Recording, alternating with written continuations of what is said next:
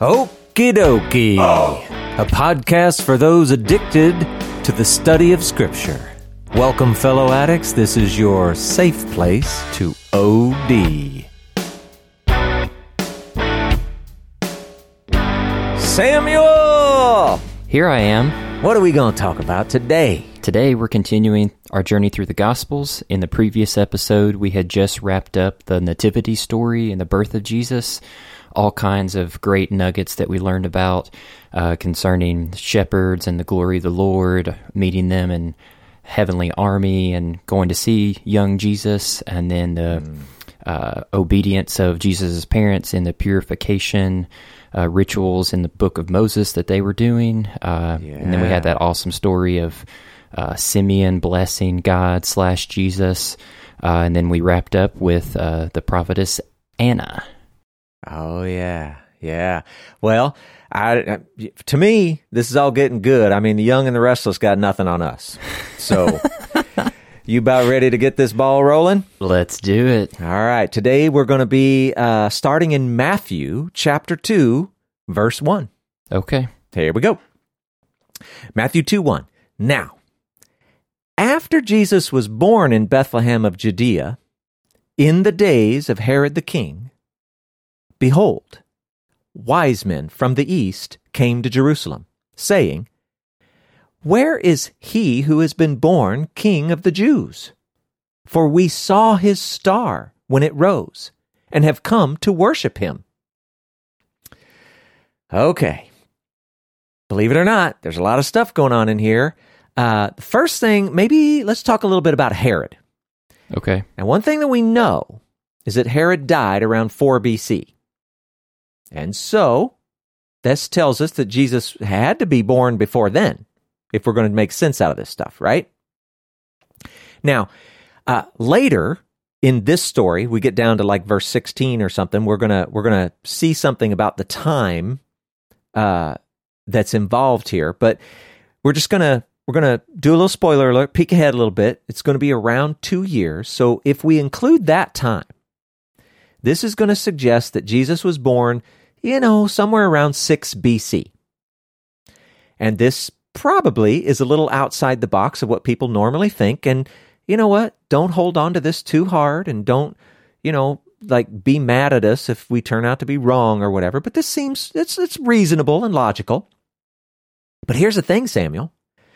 Saturn and Jupiter, there was this weird astronomical event that happened around 6 BC. There was this, it's like a convergence. So they appeared almost together as if it was a brighter star, something different in the sky. Yeah. So this is a, reasonably well-known celestial event. So it's possible that this creates a very interesting connection between Jesus and even Isaac. Interesting. What? How could that be? What are you talking about?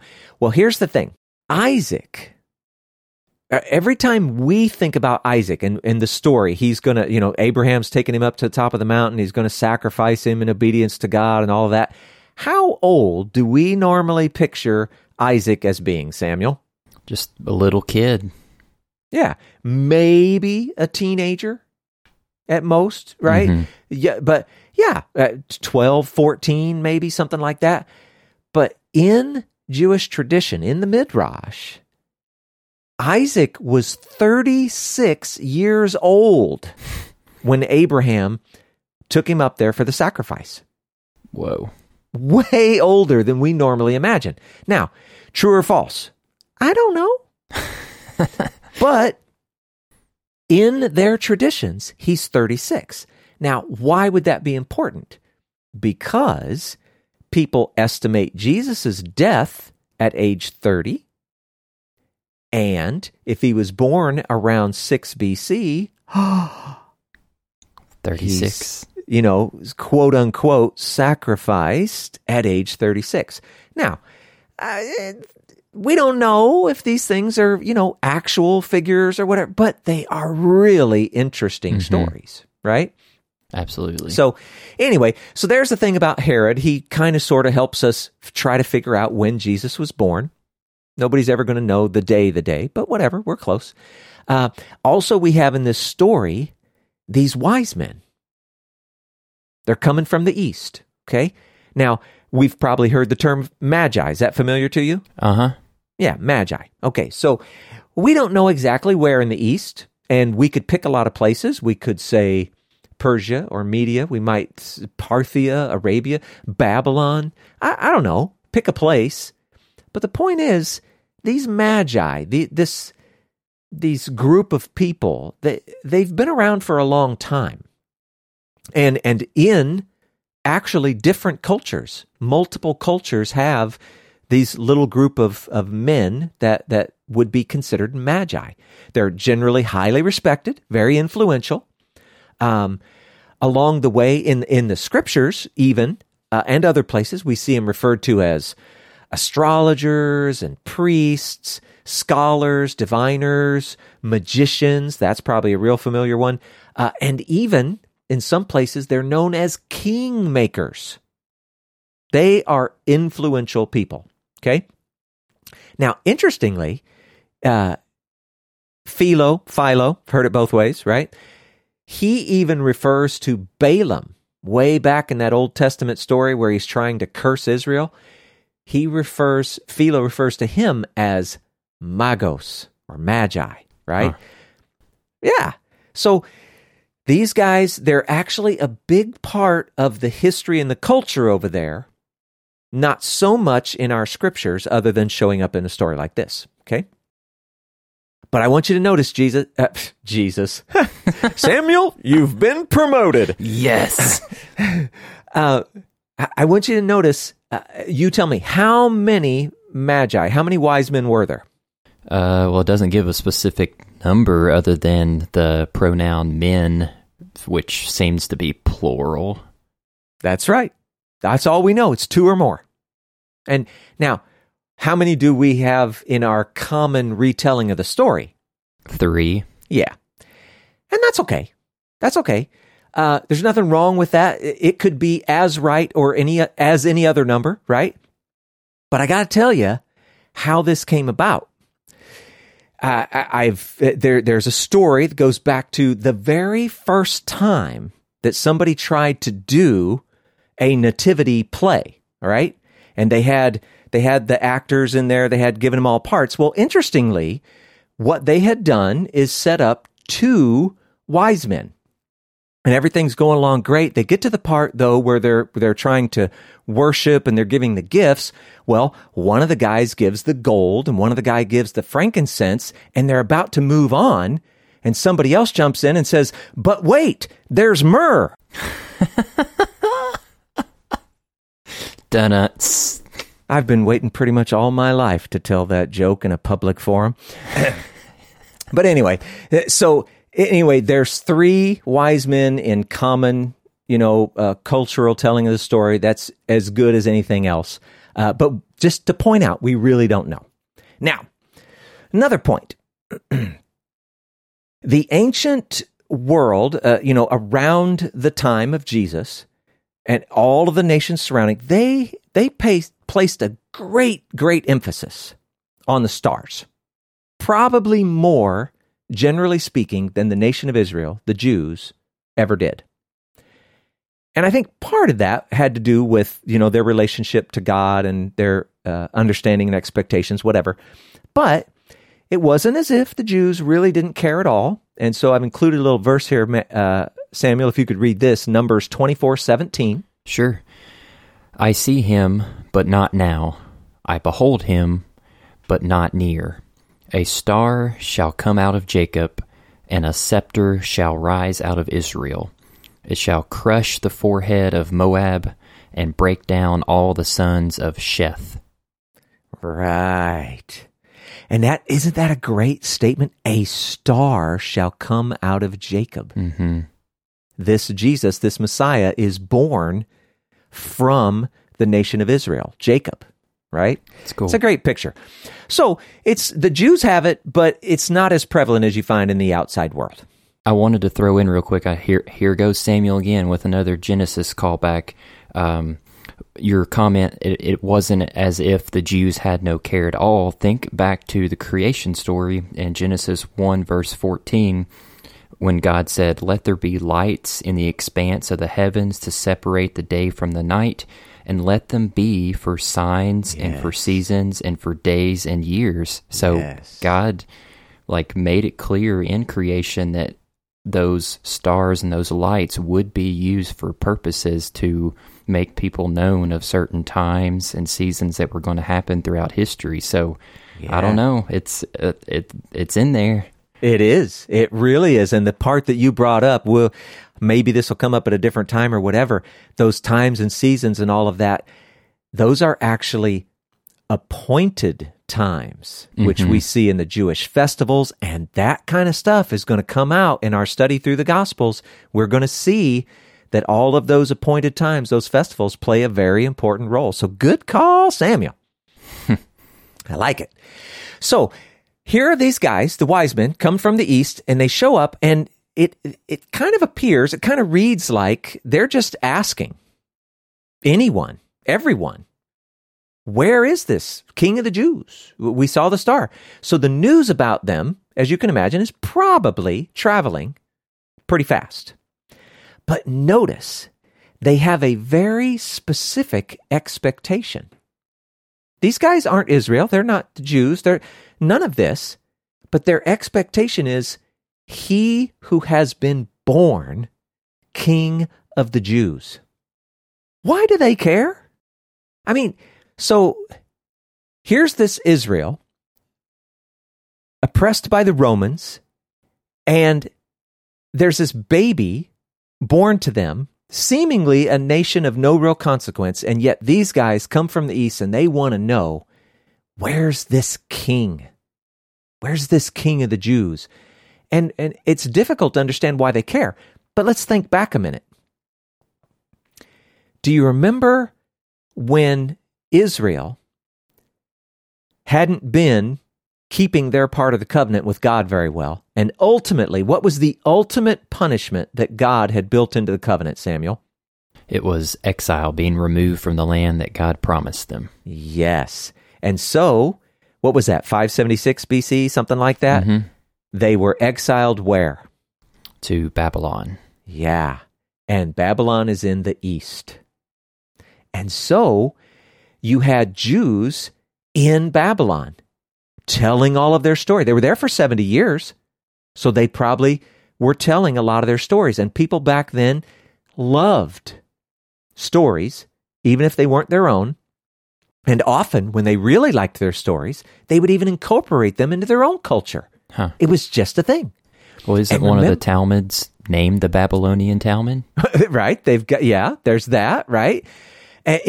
So the Jews going into exile has left an imprint. It left its mark.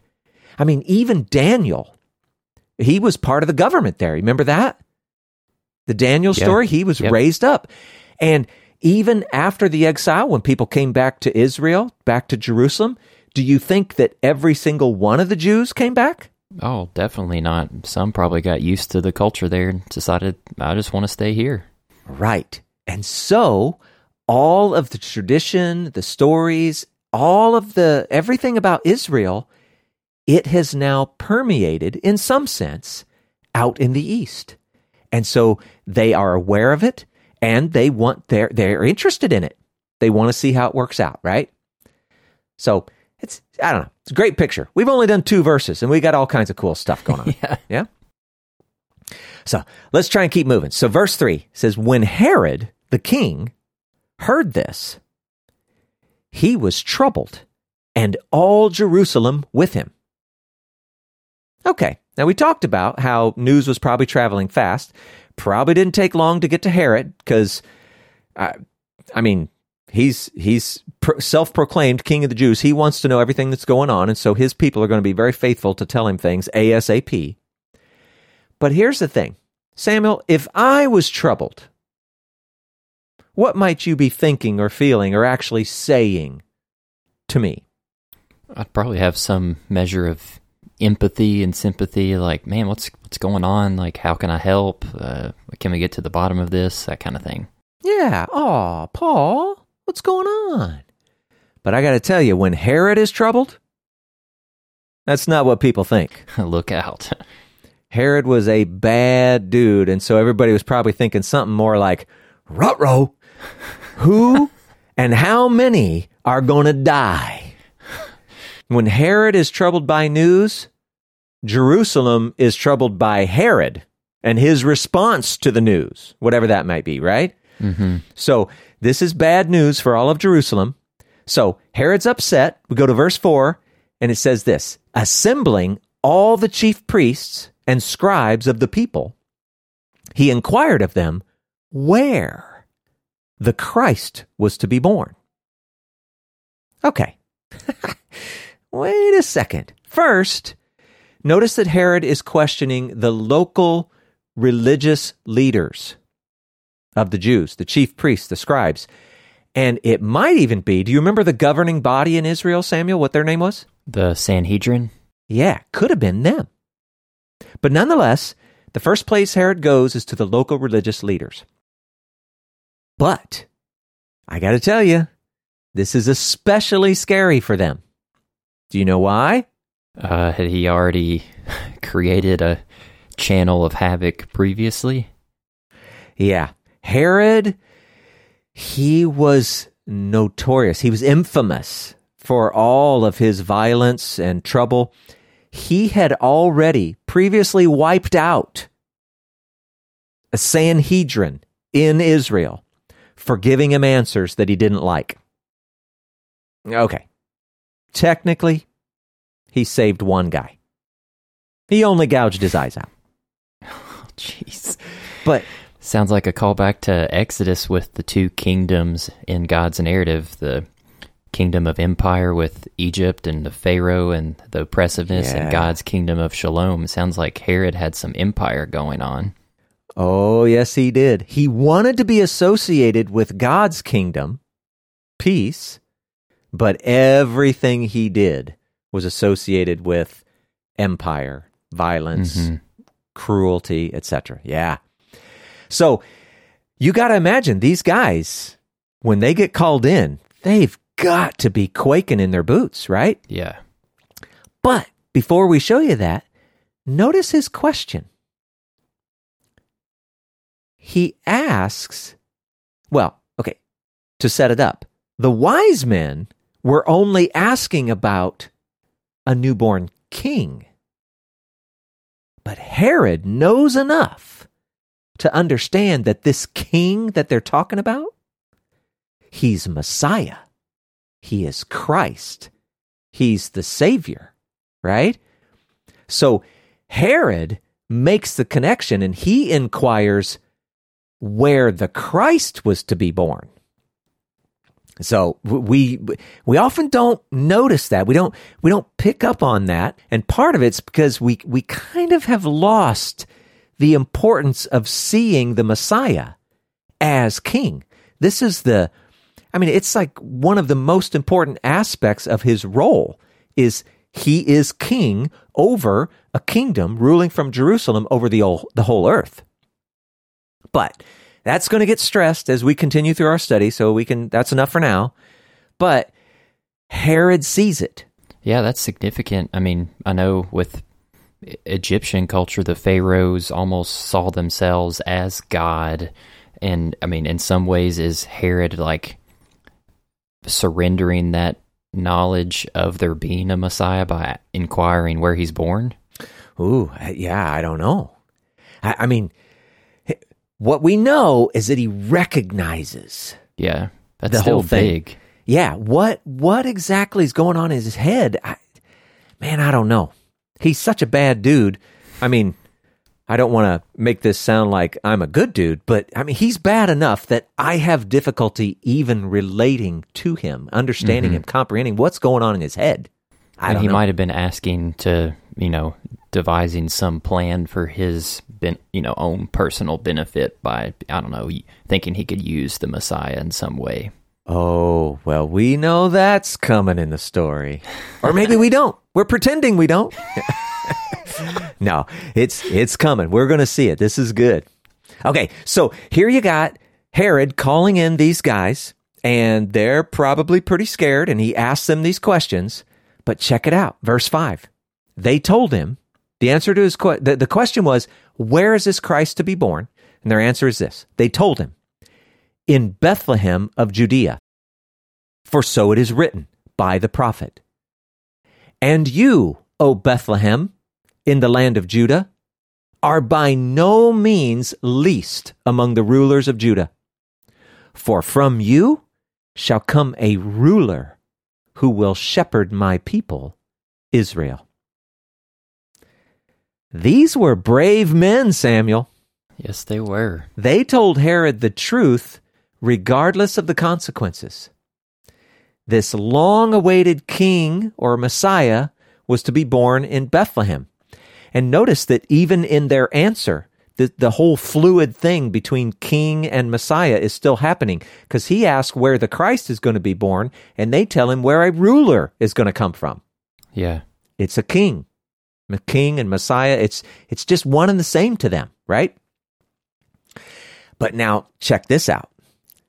He says it's written by the prophet, but he doesn't tell us which one. Well, it just happens to be Micah. So we could look at Micah chapter 5, verse 2. That's where it comes from. But Matthew makes some subtle changes. See, in the original, it reads, too little to be among the clans of Judah, when he's talking about Bethlehem. Too little to be among the clans. But Matthew writes, by no means least among the rulers of Judah. Pretty crazy change. Now, he could have gotten it from somewhere. Maybe it came from a Targum or maybe the Septuagint or something. I mean, things that he may have heard or read along the way, but he is changing it, right?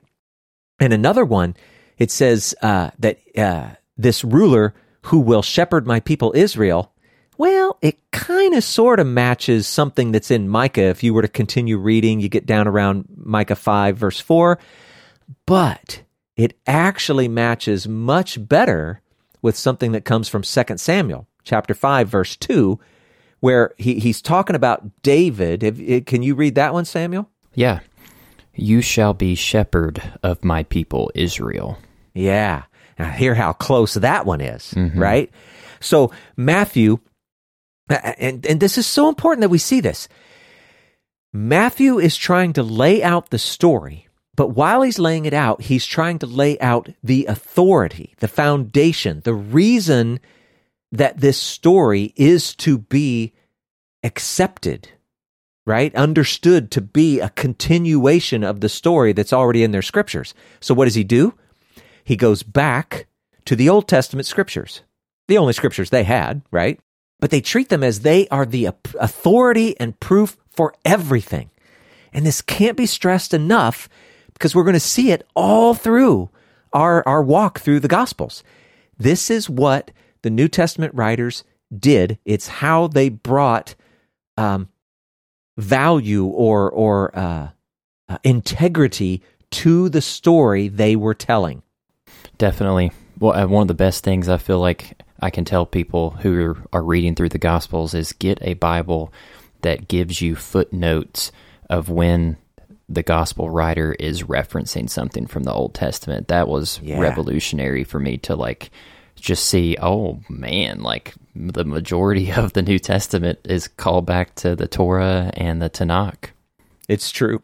It's true. It's way more than we ever imagined. And to your point about Bibles with footnotes, etc., the funny thing is, you could get a number of different translations that have those, and different people have worked on it. And so if you were to join them all together, you're going to get an even bigger picture. It's a lot more work, of course, but every different translation is going to have, potentially some extra little nuggets here and there about what's referring back to what.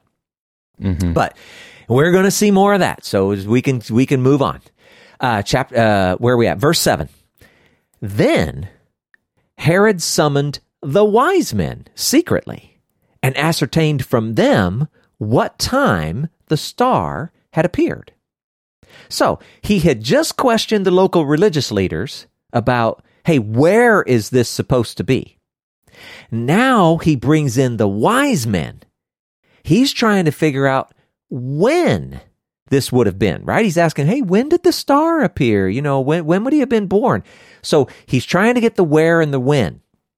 And of course, the wise men, they have no reason to keep anything back, withhold informations, at least yet. So they tell him what he wants to know. So Herod, in return, he lets them know where this birth is supposed to be. It's supposed to be in Bethlehem. It's what he got from the religious leaders, right?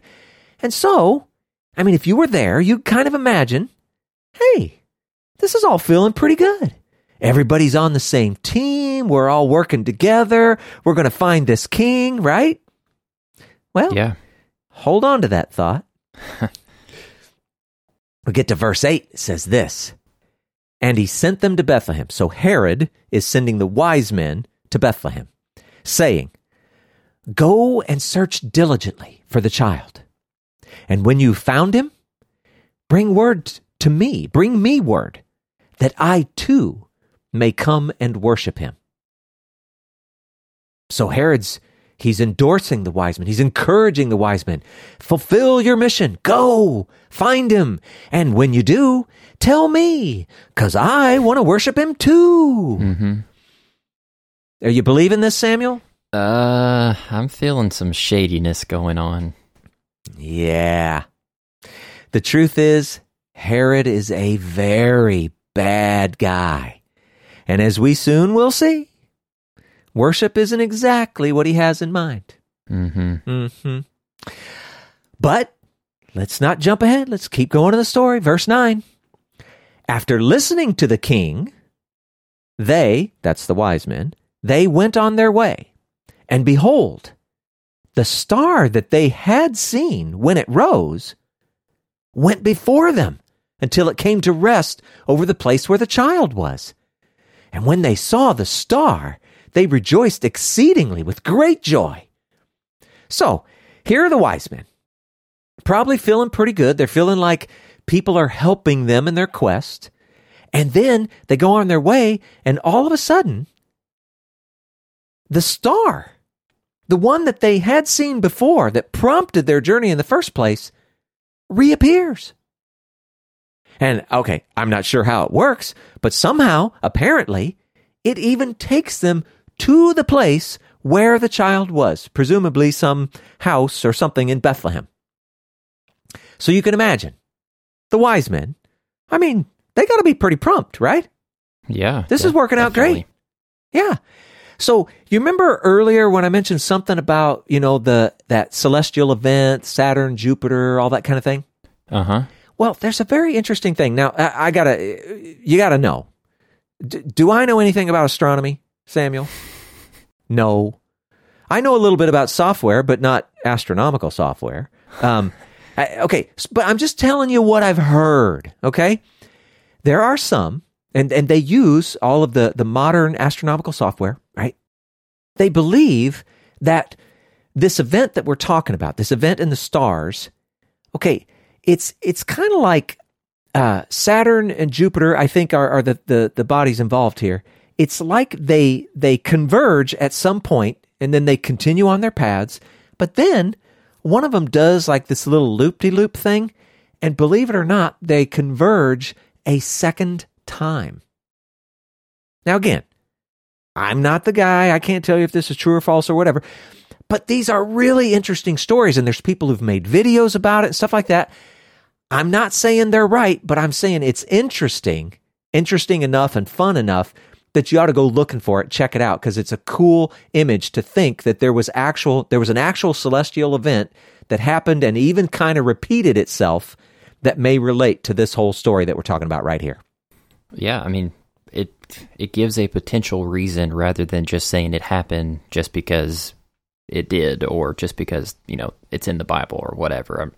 I think it's good just to have all those different possibilities in mind. Yeah, it is. It is. And again, now, obviously, when we read it, we're looking from the perspective of, well, we'd like to find ways to see that all of this is factual and true. Other people read it for an opposite reason, And so I think people doing research like that is actually good for both. Mm-hmm.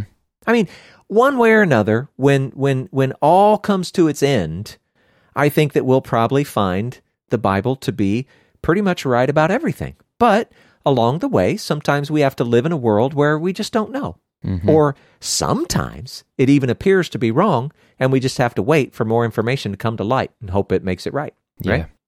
But anyway, so here we go.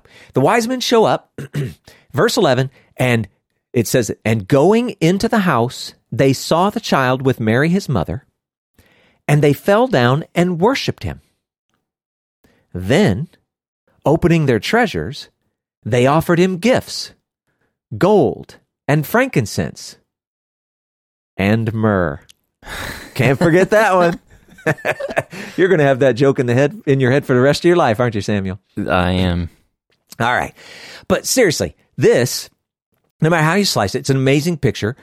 You've got these men, presumably very important men. They're coming from, most likely, a very powerful nation. And they're falling down. They're giving honor, worship even, to this presumed Jewish king. And again, just to give you the picture, he's supposedly the king of a nation who's living under the oppression of another people, the Romans. So it's an amazing picture that they would worship in a circumstance like that. Yeah. But this is a great image, a foreshadow, a picture of the Messianic kingdom.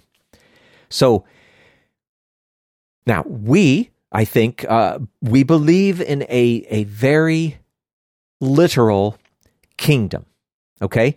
Now, people could argue about things, is it really 1,000 years or not, or this or that or whatever, but we stand convinced that this kingdom is a literal thing. Jesus is going to come back and he's going to rule and reign from Jerusalem. So in that image, when Messiah is reigning as king in the Messianic era, the expectations is that the nations will come to worship and to learn his ways, the Torah, right? And so we see part of that here in the wise men, right? So here's what we're going to do, just to give you the picture. Let's go back to Isaiah chapter 2, verses 2 through 4. And Samuel, I'm kind of cheating for time. I just pulled out the snippets. Anybody else can go back and read the whole thing. Could you read those snippets? Sure. It shall come to pass in the latter days. Okay, now when are the latter days? Like the cusp of the kingdom, yeah. Yes, exactly. The Messianic era. So, sorry, do that again. Okay. It shall come to pass in the latter days, all the nations shall flow to it, and many people shall come and say, Come, let us go up to the mountain of the Lord, to the house of the God of Jacob, that he may teach us his ways, and that we may walk in his paths. Yeah. So that's the image that we're talking about. Here's another one.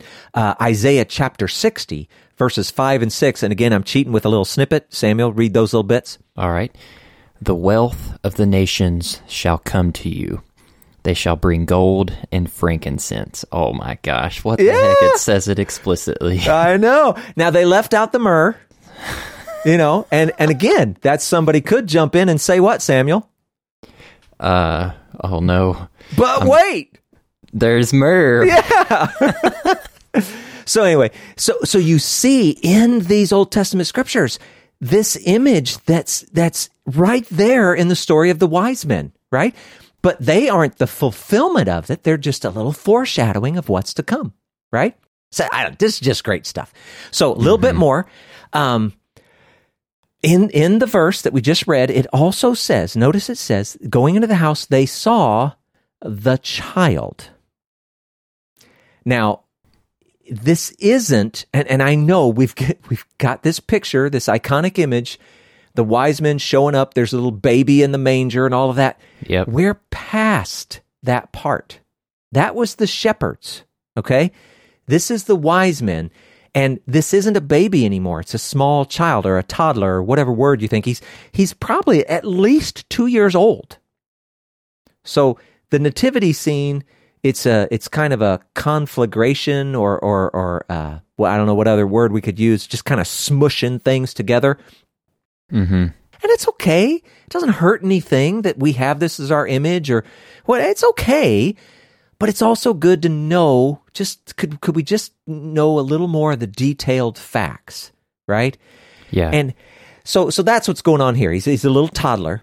And just if I could point out a little information about the gifts, gold, this was super common gift for a king. Okay, so we got that. Frankincense, now this is a little odd. In Scripture, for us, this is almost exclusively associated with priesthood and offerings. And so that actually tells us a little something, that they were coming to find this king, and yet something about the gifts, this frankincense, also hints toward his priesthood. So one day we'll make it to the book of Hebrews, and Yes. boy, we're going to love talking about that. Spiritual priest. Oh, yeah. And then the myrrh, that's also used in anointing oil specifically for kings. So these gifts, they're very appropriate for this person that they're worshiping. And then just a quick little side note, myrrh is also used when they make their anointing oil for the dead. And that also is a really cool connection and picture to what we're doing here. But just understand that, at least in the context, his death is nowhere in view, right? We're mostly focused about his kingship. Mm-hmm. It doesn't mean we shouldn't notice the other part, and it isn't going to be super cool later. But for here and for now, we're just really concerned about the king part. Yeah. So, I don't know. I felt like that was just a big deal, that one little verse right Yeah. there. But let's keep going. Yeah. All right. Verse 12. And being warned in a dream not to return to Herod, they departed to their own country by another way. So the wise men, and again, we don't know how many, and we don't know how many are warned in a dream, one or more, we don't know, but don't go back to Herod. So it's kind of funny because their interaction with Herod probably wasn't too bad up to this point. I'm sure he was playing the role, right? He's being Mr. Helpful. Mm-hmm. But God gives these traveling wise men from the east a dream, warns them to stay away from this Herod guy. And they listen. They just go straight home. They avoid Jerusalem. They avoid Herod. And can you feel it, Samuel, that somehow There's a dark all cloud. of a sudden, yeah, this story, it seemed so sweet, and now it's starting to turn a little bit sour, right? Mm-hmm. Well, believe me, you ain't seen sour yet. So let's go a bit, unless you had something. You sound like you might. Nope, not yet. All right.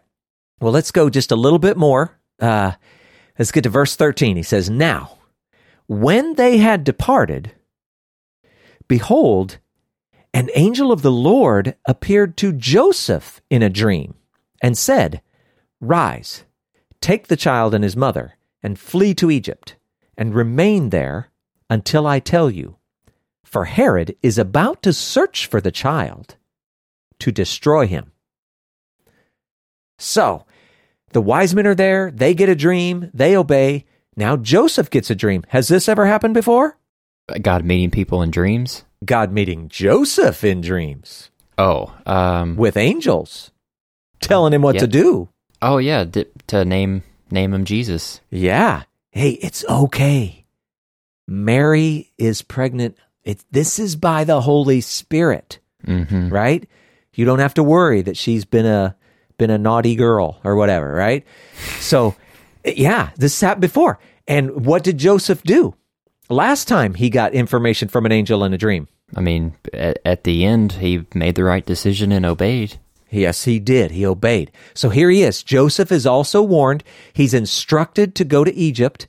And this is just, Samuel, he's instructed to go to Egypt.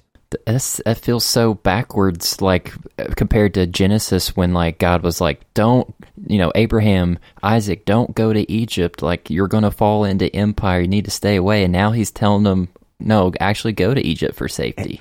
Exactly.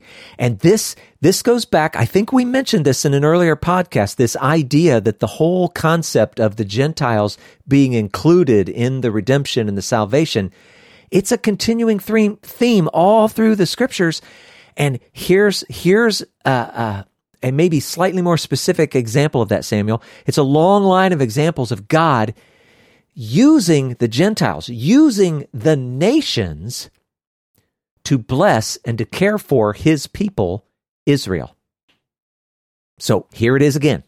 And we've got to get that in our heads. God is involved with the Gentiles, the nations, all along. And so we have to see how God is bringing the story to its conclusion with that in mind. Mm-hmm. Now, another point, is Egypt different now than it was back in the Exodus story, Samuel? I would assume so.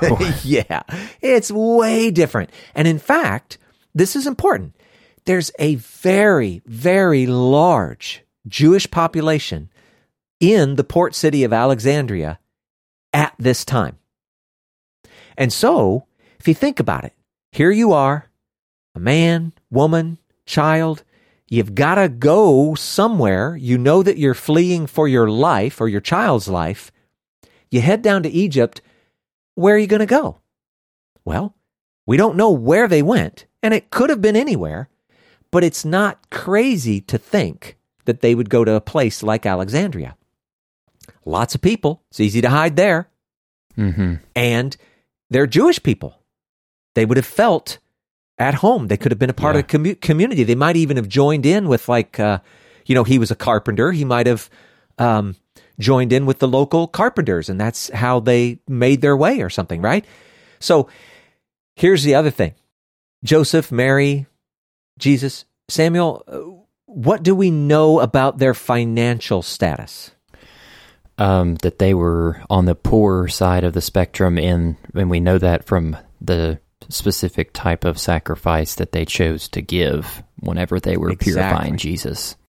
Yeah, that actually was for Mary's purification. Oh, that's that right. Part. Yeah. Oops. No, that's good. So we know that they're probably a poor family, probably still a poor family. And so think about it. It's possible, and we might even say probable, that the very gifts that were brought by the wise men, the gold, the frankincense, the myrrh, all valuable things, they may have actually been used to fund their little trip down to Egypt. That's because how else were they going to do it? Seems very providential.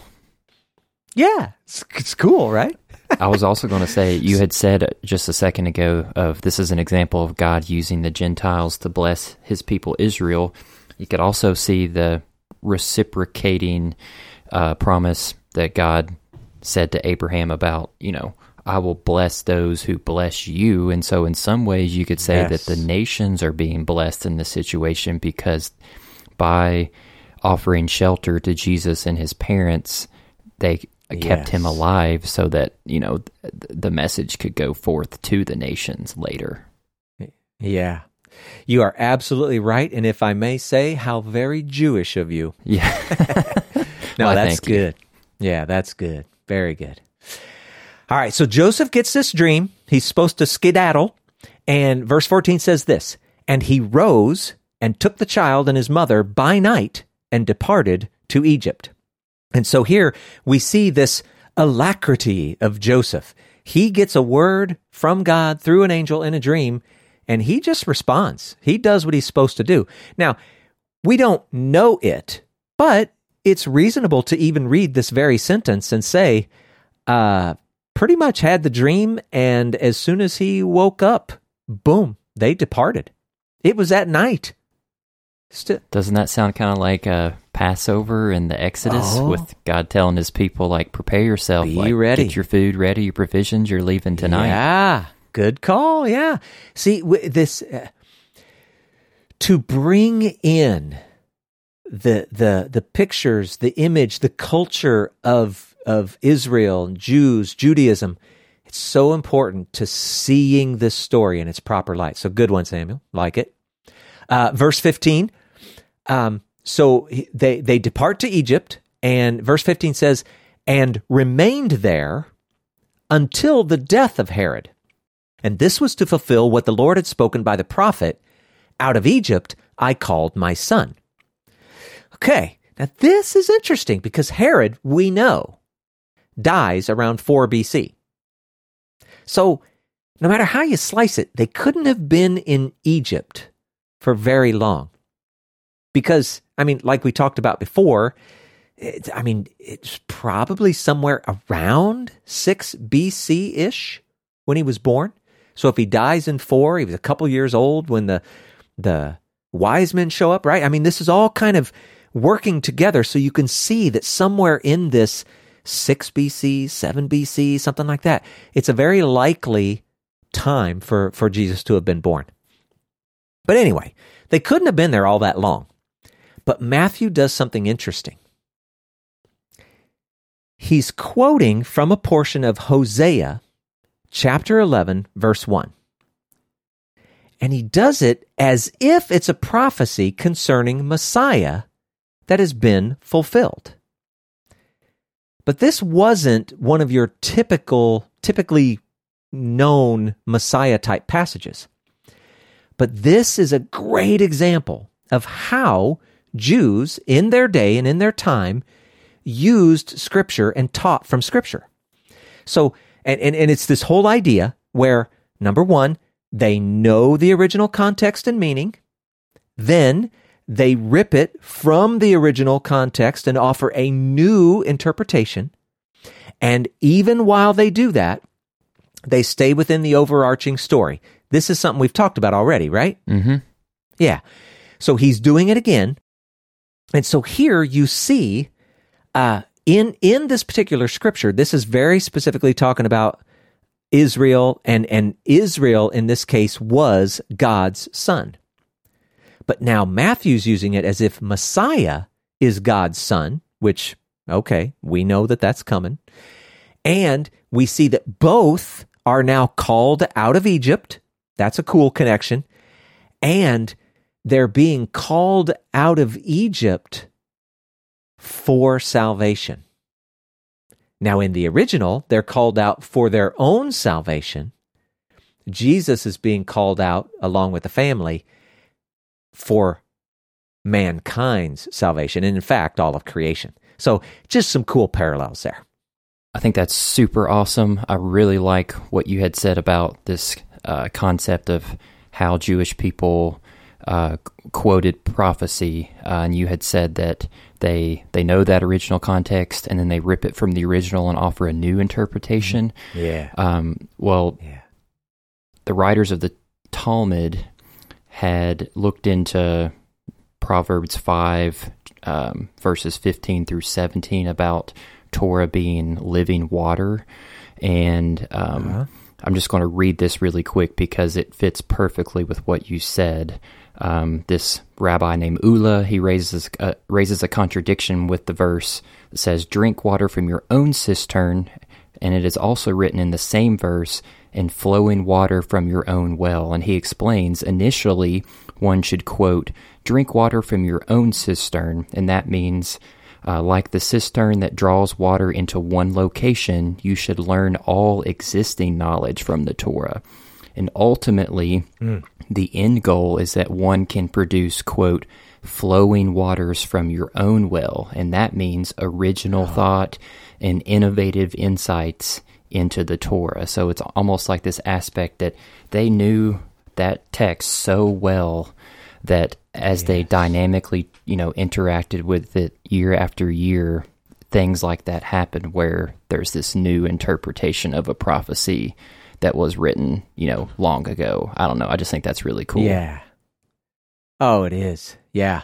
Yeah, it's so good. And I know I talked about this before, that people do that a lot today. And some of them do it well, and some of them, they really mess things up. And so again, a key part of it is this idea of knowing the original and then bringing that out. But at the same time, it's limited by staying within the overarching story and finding a way, most importantly, to connect it to Messiah. That's not always the thing, but it's so good. Wow. See, we need to do that.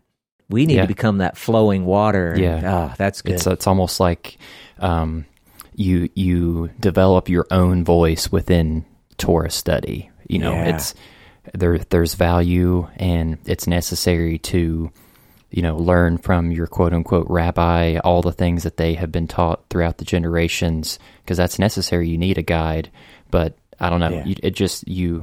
You have so much more ownership and possession over that wisdom and knowledge when it's like dynamically flowing into all of the situational aspects of your life where you can incorporate it in new ways. Yeah. Oh, that's good stuff. All right. Well, kind of looking at the clock here, Samuel, and I'm feeling like this might be a good stopping point. I think so as well. Yeah, I think as we continue, we may have trouble finding good stopping points, Okay. but we're going to go with this one, and we'll just pick up on our next episode with verse 16. All right. But for now, let's call it quits. Okie dokie. Real quick before we close out, just want to remind you all that our podcast is on both the Podbean app and Apple Podcast. We really love your engagement and any questions and constructive criticism that you might have on what you're listening to online from us. So please feel free to reach out to us. And we really encourage you to just do the spreading of the word of mouth kind of communication about this podcast to your friends and to your family. Talk about it in person, shoot the link to a friend on a text or an email. That is the best way that this podcast can reach other people, is when you're discussing it in relationship to one another. So we just encourage you to do that. But anyways, thank you for listening to the Okie Dokie Mos podcast. Please don't forget to subscribe so that you never miss an episode. You can also visit us on our website at www.okidokiemos.com for more information, or you can listen online right there. Until next time, we hope and pray that you will do your best to present yourself to God as one approved, a worker who has no need to be ashamed, rightly handling the word of truth. Talk to you again soon.